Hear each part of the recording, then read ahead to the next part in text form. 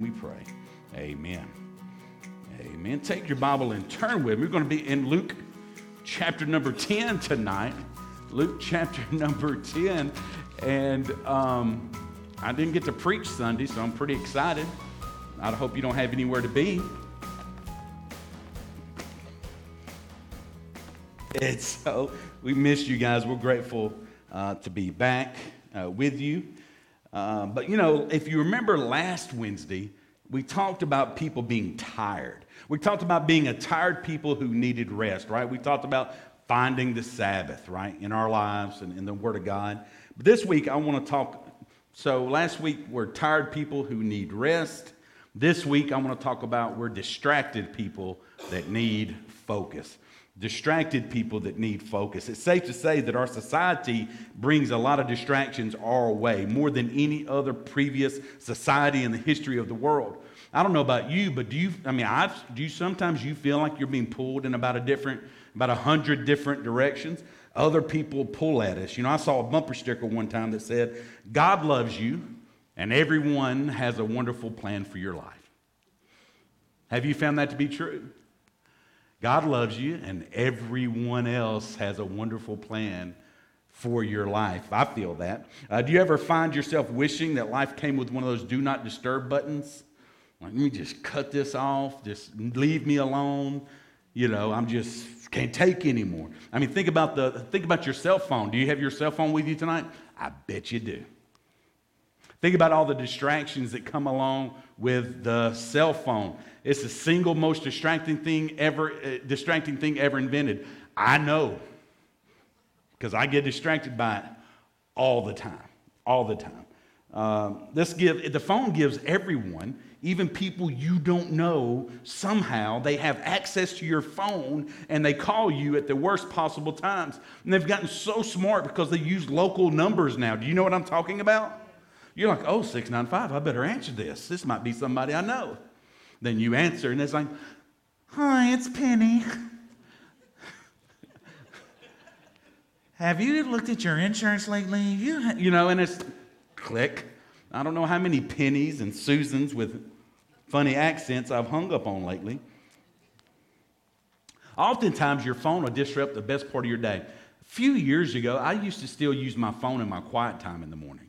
Right, I had the YouVersion Bible app on my phone, and so sometimes I would literally read scripture straight off my phone, or I would use the YouVersion Bible app to keep track. That's right, to keep track of my Bible plan. I'd have I'm going to read through the Bible this year, and so I would use the Bible app to track that and keep me on track. But this before I learned how to cut all my notifications off. Have you figured out how to cut your notifications off on your phone? Right? Like Facebook. I don't need to know every time somebody likes something, whatever it is. And so, but back then I had notifications on for everything. Right? I would have news alert, weather alert notifications, right? And so I'm sitting there trying to do my quiet time, and then literally because I'm easily distracted, I'd be looking at like the top 5 most bizarre things that Justin Bieber wants to eat at his wedding. I don't know. It would just be like so far from where I started, and somehow I would end up way over here. Why? Because of my phone. Sit down and dive into God's Word. 20 minutes later, you don't know where you are. Look at this next slide right here. Tony Rinke, he's got this book. I highly recommend it for you. 12 Ways Your Phone is Changing You. 12 Ways Your Phone is Changing You. It's so much that when we were on vacation, Mamu and Peepaw, the in-laws, were with us. And I paid for the whole thing. Amen? That's not true. That's not true. But they came with us. We had a good time. And I noticed one night, we're sitting there in the condo, sitting on the dock of the bay. I'm just kidding. And I looked up, and both of my in-laws, who are grandparents, old enough to be great-grandparents. Felt like I need to point that out. Were sitting on their cellular devices, scrolling through Facebook or something. I don't know what they're doing. Steve was probably playing poker, so I don't know what he was doing. I'm assuming it was Facebook or something, right? You fast forward the next night, even though we took a few days off, I'm still working on another master's degree. So I had schoolwork that I had to get done while we were on vacation because it's got to be turned in like Sunday by midnight.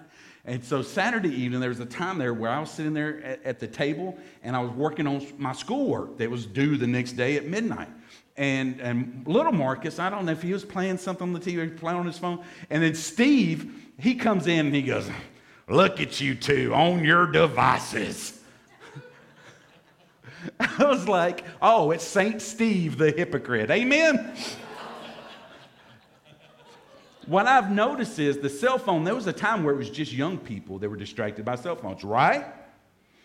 Now, if anybody in here who's a little older willing to admit how much of a distraction your cell phone has become in your life? It's not just these whippersnappers, amen?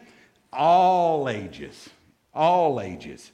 But in this book, Tony Rinke, 12 Ways Your Phone is Changing You, he says the average person checks their phone 81,500 times a year or once every 4.3 minutes that you're awake.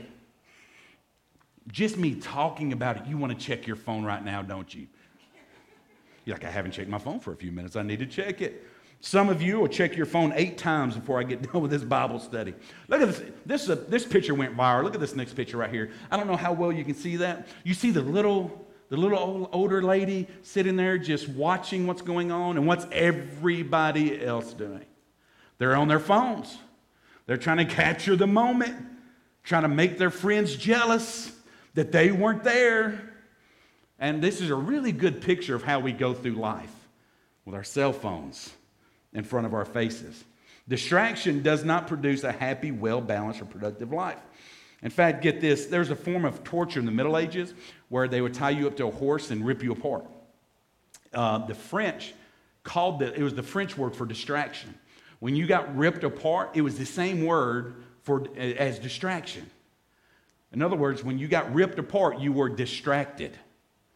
Doesn't that describe it pretty good? When you feel distracted and you're being pulled in, doesn't it almost feel like you're being pulled apart sometimes?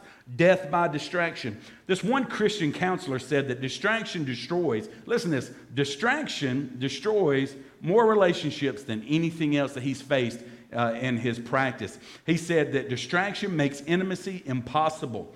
Because in order for someone to feel intimate with you, a spouse, a child, a good friend, they have to believe 3 things. The first one is that you consider them a priority in their life. The second one is you've got plenty of unrushed time available for them. The third one is you are giving them your undivided attention. Busyness and distraction make those 3 things impossible. We can't do it, and I've been guilty of it myself. Distractibility, this counselor says, keeps our most important relationships shallow. And that includes our relationship with God.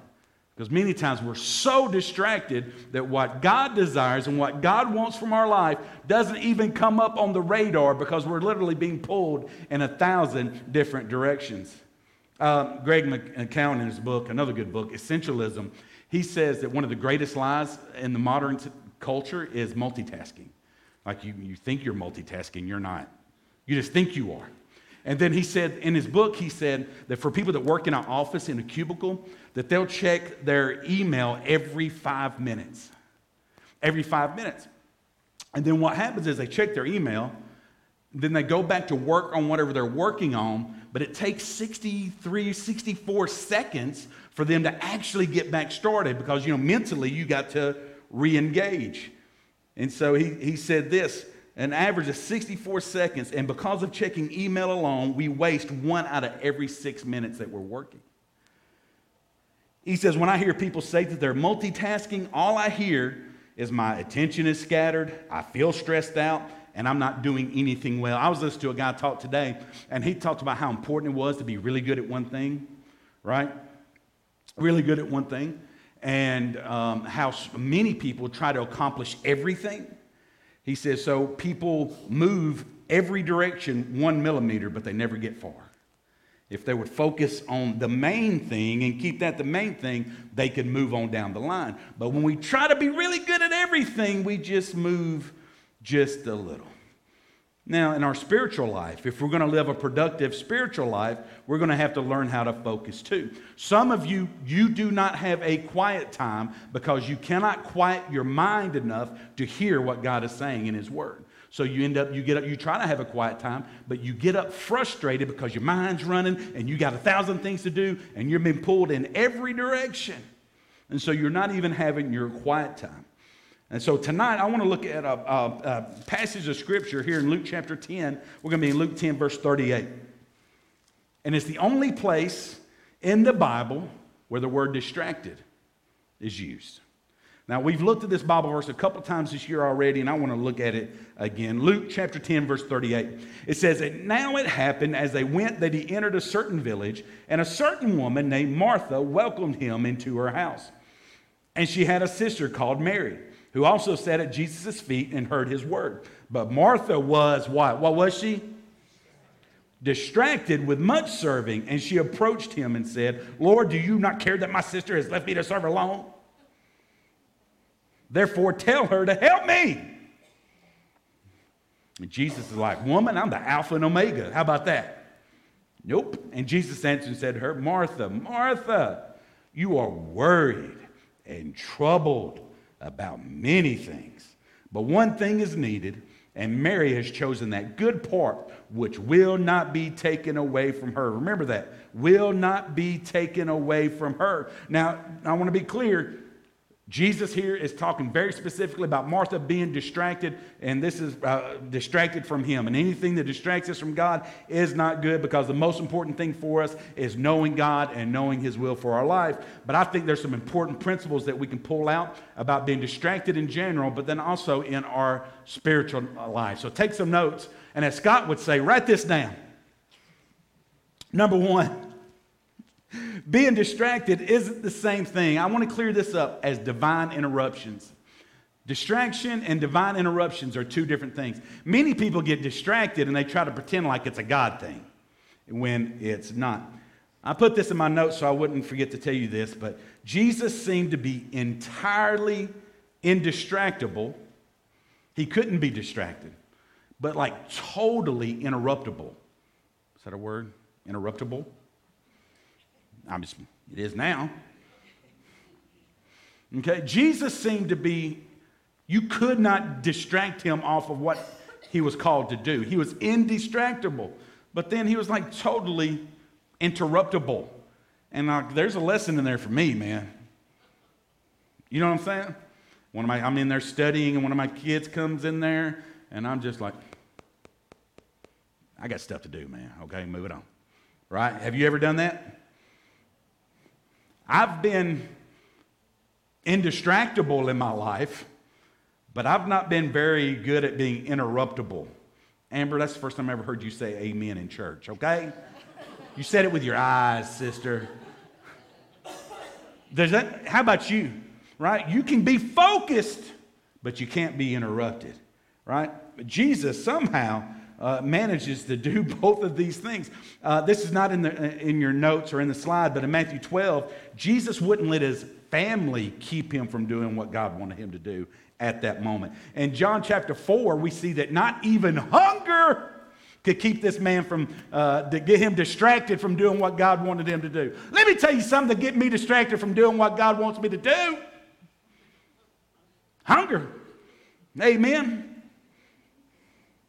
Remember, he stayed and talked to the woman, and they're like, aren't you hungry? And Jesus said, my food is to do the will of God that sent me. That's indistractable. He's focused. I mean, I shouldn't do counseling when I'm hangry. Anybody ever get hangry? You know, like, well, Brother Marcus, I'm just really struggling. And I'm hangry. And I'm like, quit it. Stop it. Read your Bible, get right, get saved, bye. Here's my Snickers. Oh, sorry. Jesus was so locked in God's will that he could not be distracted by not even food. Nothing could distract him. But then he was also very interruptible, and I want to be more like that. In John 5, Jesus allows his Sabbath to be interrupted to heal a man, which was like the Pharisees thought that you should never do that kind of work on the Sabbath. And Jesus allowed himself to be interrupted to do that. And he explains his openness to do it. Look in your notes at John 5:17. He says, my Father has been working until now, and I have been working. That's just how Jesus lived his whole life. He'd be doing one thing, all of a sudden some divine interruption come along, and he'd change gears, and he would do something else, right? He taught us to live the same way. Quite often, the best moments in our life come as like divine interruptions. The best parenting moments aren't scheduled. The best witnessing encounters, sharing Jesus, they're not scheduled. People that love you and need you, they don't usually schedule that, right? It's never like, Alicia, it's 2:30. I'm pretty sure you're supposed to have a meltdown at 2:30. You got me for 10 minutes and go. Divine interruptions. We need to thank God for divine interruptions and not meltdowns. Amen? The bottom line is this. Look at this next slide.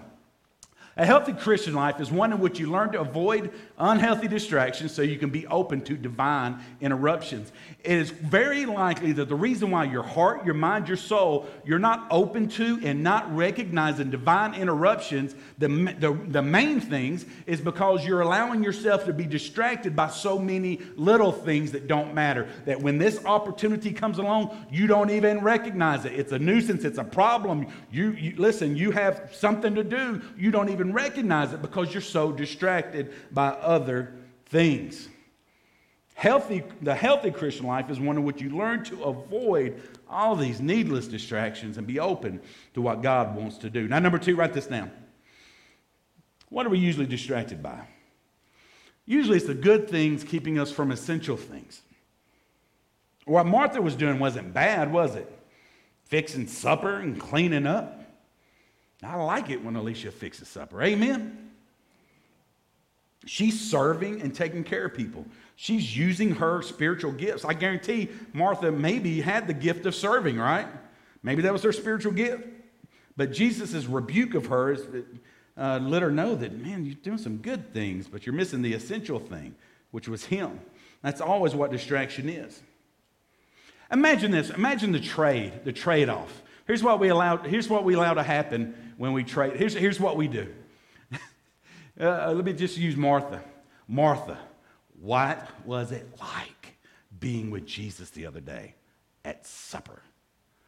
And she's like, oh, no, I was busy, man. I had to do the dishes. Mary's fat butt sitting over there not doing nothing. She needed to get up. We had a potluck. And none of these Marys ever bring enough for the potlucks anymore. Then Mary, what happened when Jesus was over there the other day? Oh, it was so good. Oh, I just sat there and listened to Jesus speak, and he showed me so many things about myself, and I never knew that a man could have this kind of wisdom. It changed my life. Martha's changing sheets. Mary's changing her life. That's how distraction works.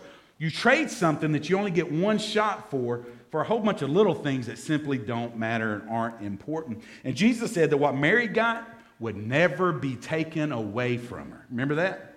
It would never be taken away from her. I feel like Jesus said what he needs to say. But it's almost like, remember that time when Jesus said, the poor you'll always have with you? I felt like he should have looked at Martha and said, dirty dishes you will always have with you. Life is short. Tweets and Instagram posts and Facebook and that's going to go, man, whether you go with it or not, right? Well, what's it going to matter if you miss out on a couple of things? It's always going. But this person in front of you that we're ignoring, to look at the stuff, you might not get that opportunity back. Look at this next slide. I like how John Maxwell says it. He said this: it's hard to overestimate the unimportance of practically everything. Wow. It's hard to overestimate just how unimportant most of the things that we spend most of our time on actually is. And you don't want to let the unimportant things to keep you from the important things. So whatever situation God has you in, you need to be all there. These Bible verses aren't in your notes or in the slides, but in Colossians 3:23, Paul's saying, hey, when you're working, be all there. In 1 Corinthians 14, Paul says, when you're with the people of God, be all there. When you're with a group of friends, be all there. When you're with your family, be all there. When you're in Sunday school, be all there. When you're in church, be all there. When you're in a meeting, be all there. In times of rest, be all there. That's one of my biggest problems. We learned this last week. God can guard the city while you sleep. Right? God can guard the city while you sleep. He's got it. And then number 3, write this down. The truth is, being distracted often comes from insecurity. It often comes from insecurity. Martha's busyness seems to be driven by a need that she had. And she probably didn't even recognize it. Look what Jesus said to her in Luke chapter 10, verse 41. Martha, Martha. I just don't think it's good if Jesus says your name twice. Amen? It's like your mama, Marcus, Dwayne, Kelly. That's not good. Martha, Martha. You're worried and troubled about many things, many things. He diagnosed her as having an unhappy, unsettled, unanchored soul. She's probably the kind of, okay, this is me, okay? She's probably the kind of person that needed to be needed. You know anybody like that? She needed to be needed. She found satisfaction in being needed. Being needed was the main thing, right? The kind of person who only feels significant when everybody else is depending on them. But here's the question for Martha. Why does she need to feel needed to feel significant? Why does she need to feel needed by others to have any significance in her life at all? Why did she have that? Shouldn't the fact that Jesus loved her give her the significance that she needed? But it didn't. Look at this next slide.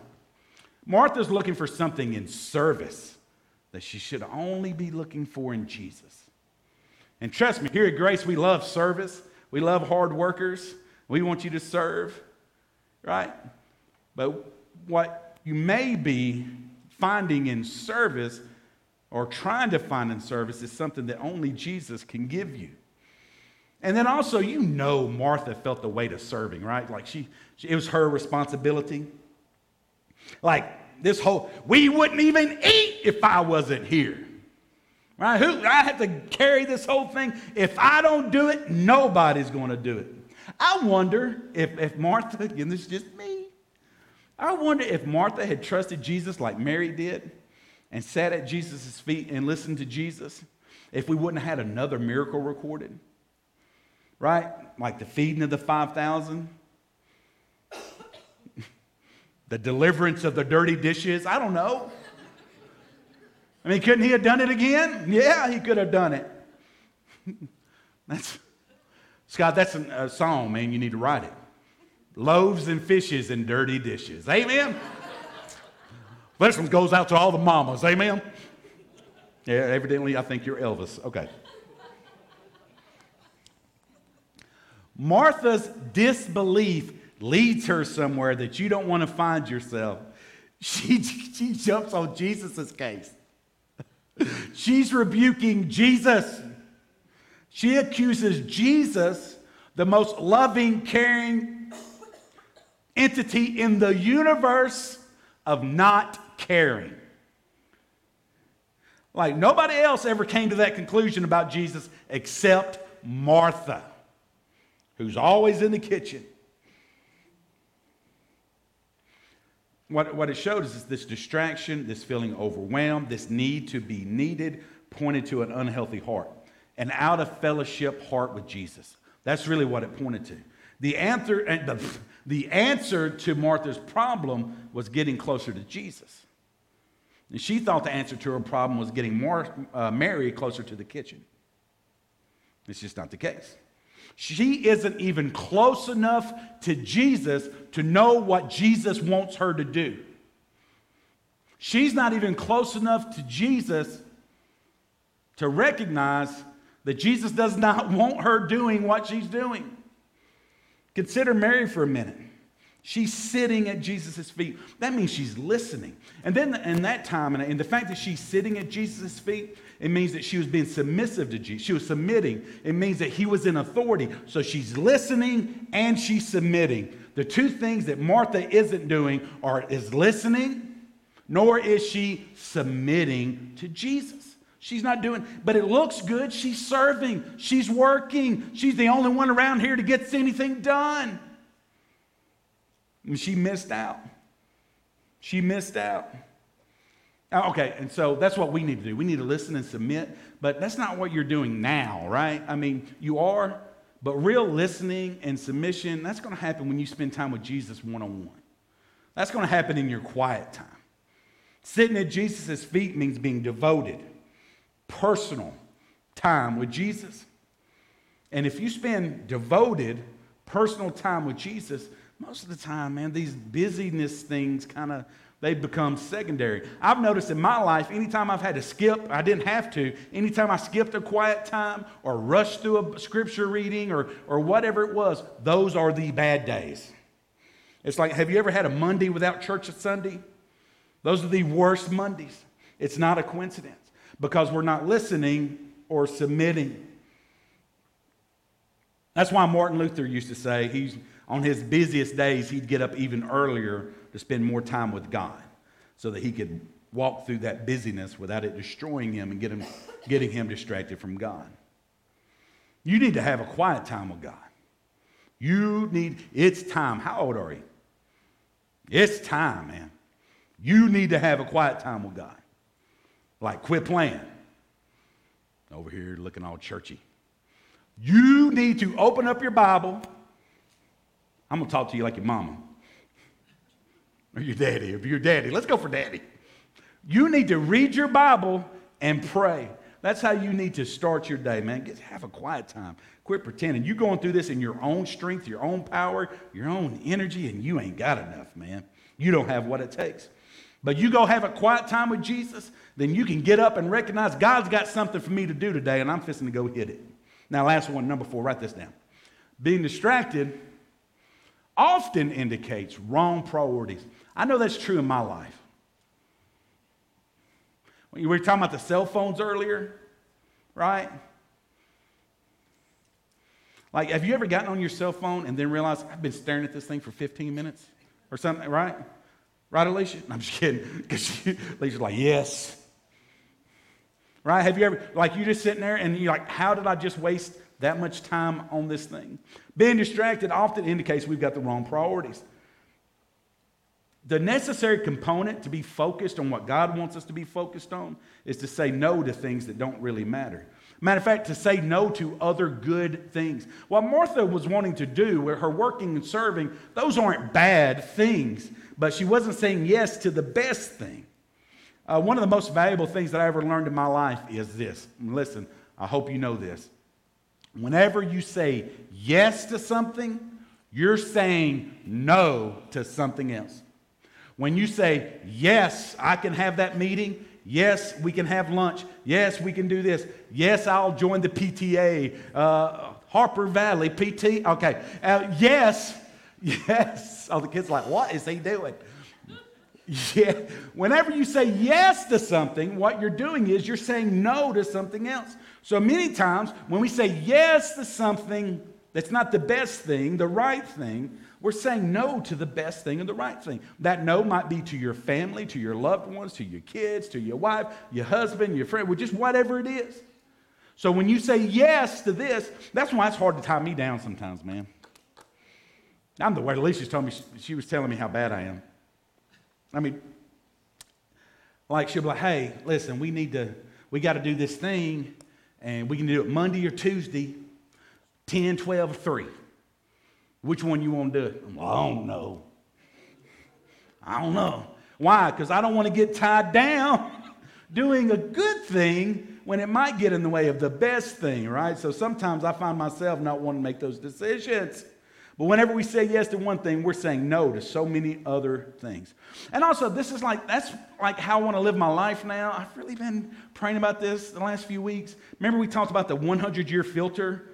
Like, is this going to matter 100 years from now? Then why am I pouring my life, my heart, my time, talent, treasure into it? Because it's not going to matter, right? Is this thing going to matter 100 years? There's enough for you to pour your life into that's going to matter 100 years from now, that some of these things we're pouring our life into, we shouldn't be paying any attention to. Right? So I want my 100-year filter. But don't do like my kids, all right? Before I left church, I think it was not this past Sunday, the Sunday before, when we talked about the 100-year filter, and then I was like, come on, guys, let's go get something to eat. Dad, in 100 years, is it going to matter if you eat, really? And I'm like, yes!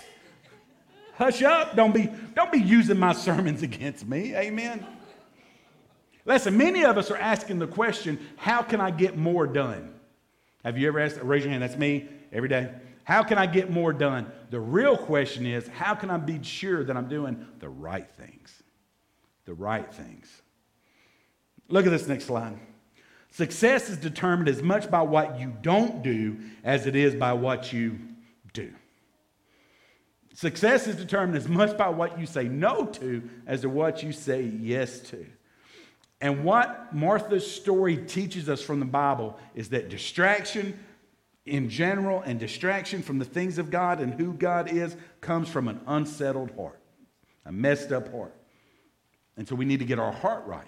It may be that you're so distracted and you feel like you're coming apart in so many different directions. It may be a heart issue. Your heart is not settled. Your heart is not right. So I'm going to close, but here's what I want to do before we close. I'm going to give you all just a handful of super practical suggestions. And this first one you've probably already heard before tonight. Look at this next slide. Take at least the first 15 minutes of your day to be with Jesus. Have you ever heard that before? Raise your hand if you heard something similar to that. Do it. Man, try it for a week, man. And listen, you do it for a week. You come back next Wednesday night, and if you don't find that your week has been the best week that you've had in a long time and that you feel closer to God, you feel the love of God, the priority of God in your life, you spend the first 15 minutes of every day with Jesus, you come back Wednesday night. If it didn't make a difference in your life at all, I'll give you your money back. Amen? I'm generous like that. Take at least the first 15 minutes. Just challenge yourself, man.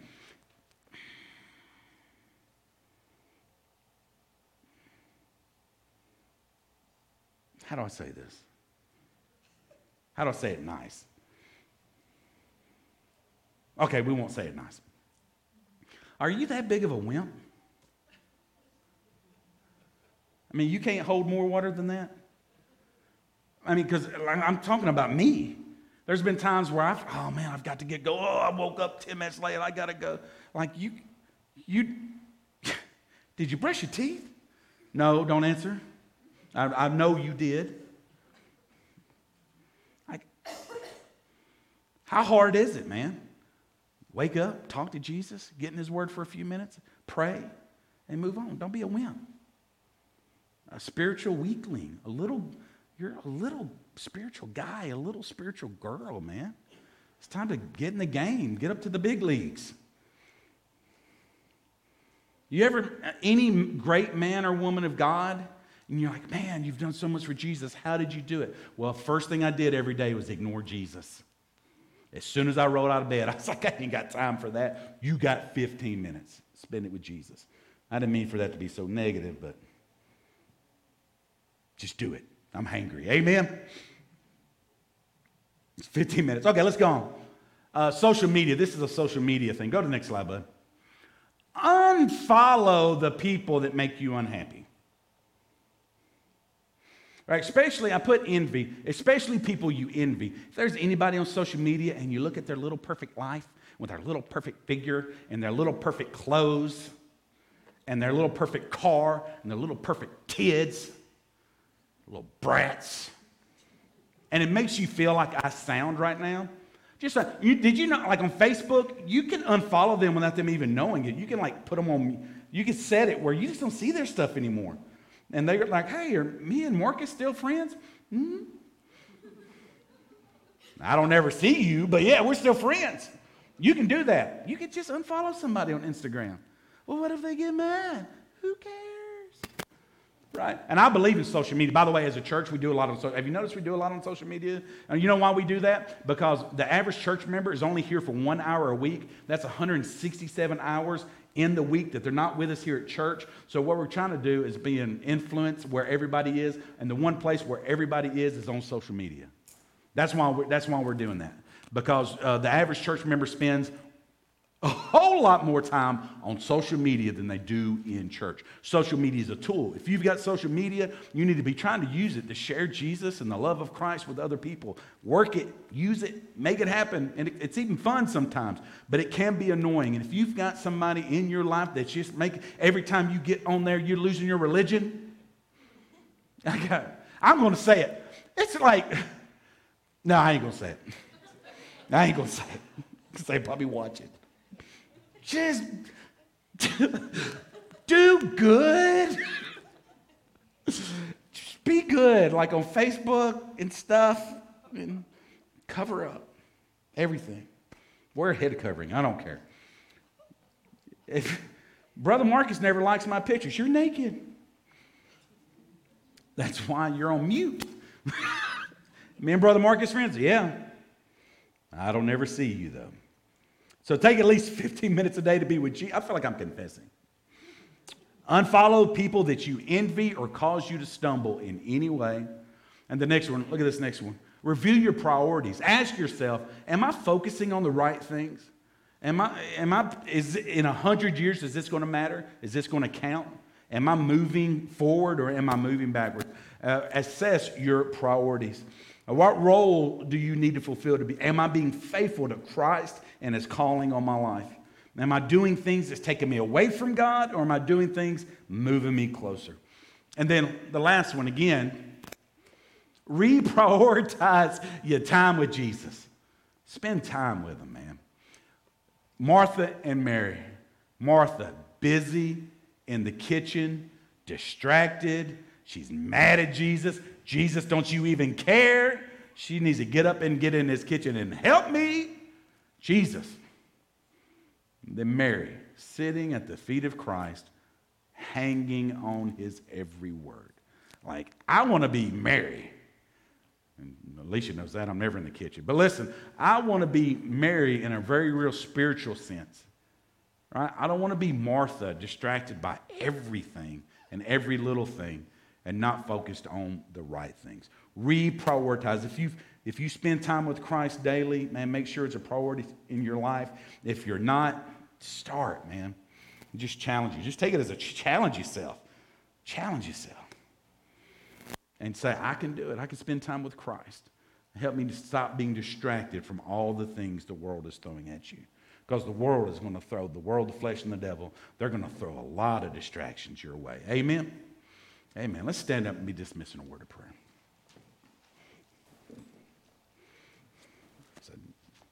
Let's pray. Father God, thank you so much for your word. Lord, forgive us for being so distracted and getting off our goal of following you and being fully surrendered to you. Lord, if there's anything in my life, if there's anything in our life that's keeping us being fully surrendered, fully devoted followers of Christ, God, I pray that you would reveal that to us and that we would repent of our sin, ask you to forgive us, and draw closer to you. Father, we thank you so much for people that serve and that work. God, here in our church family, we're so grateful. But Lord, most of all, we want to make sure that each and every one of us, that we're serving you. Lord, we love you. Thank you again for the time that we've spent together. Lord, again, be with all those who are gone and traveling, those in the path of the hurricane, and it's just, Lord, all of that. Be with them, and Lord, love on them in a special way. And bring our church family back home safely to us. Lord, we love you. It's in Jesus Christ's name we pray. Amen. Amen. God bless you.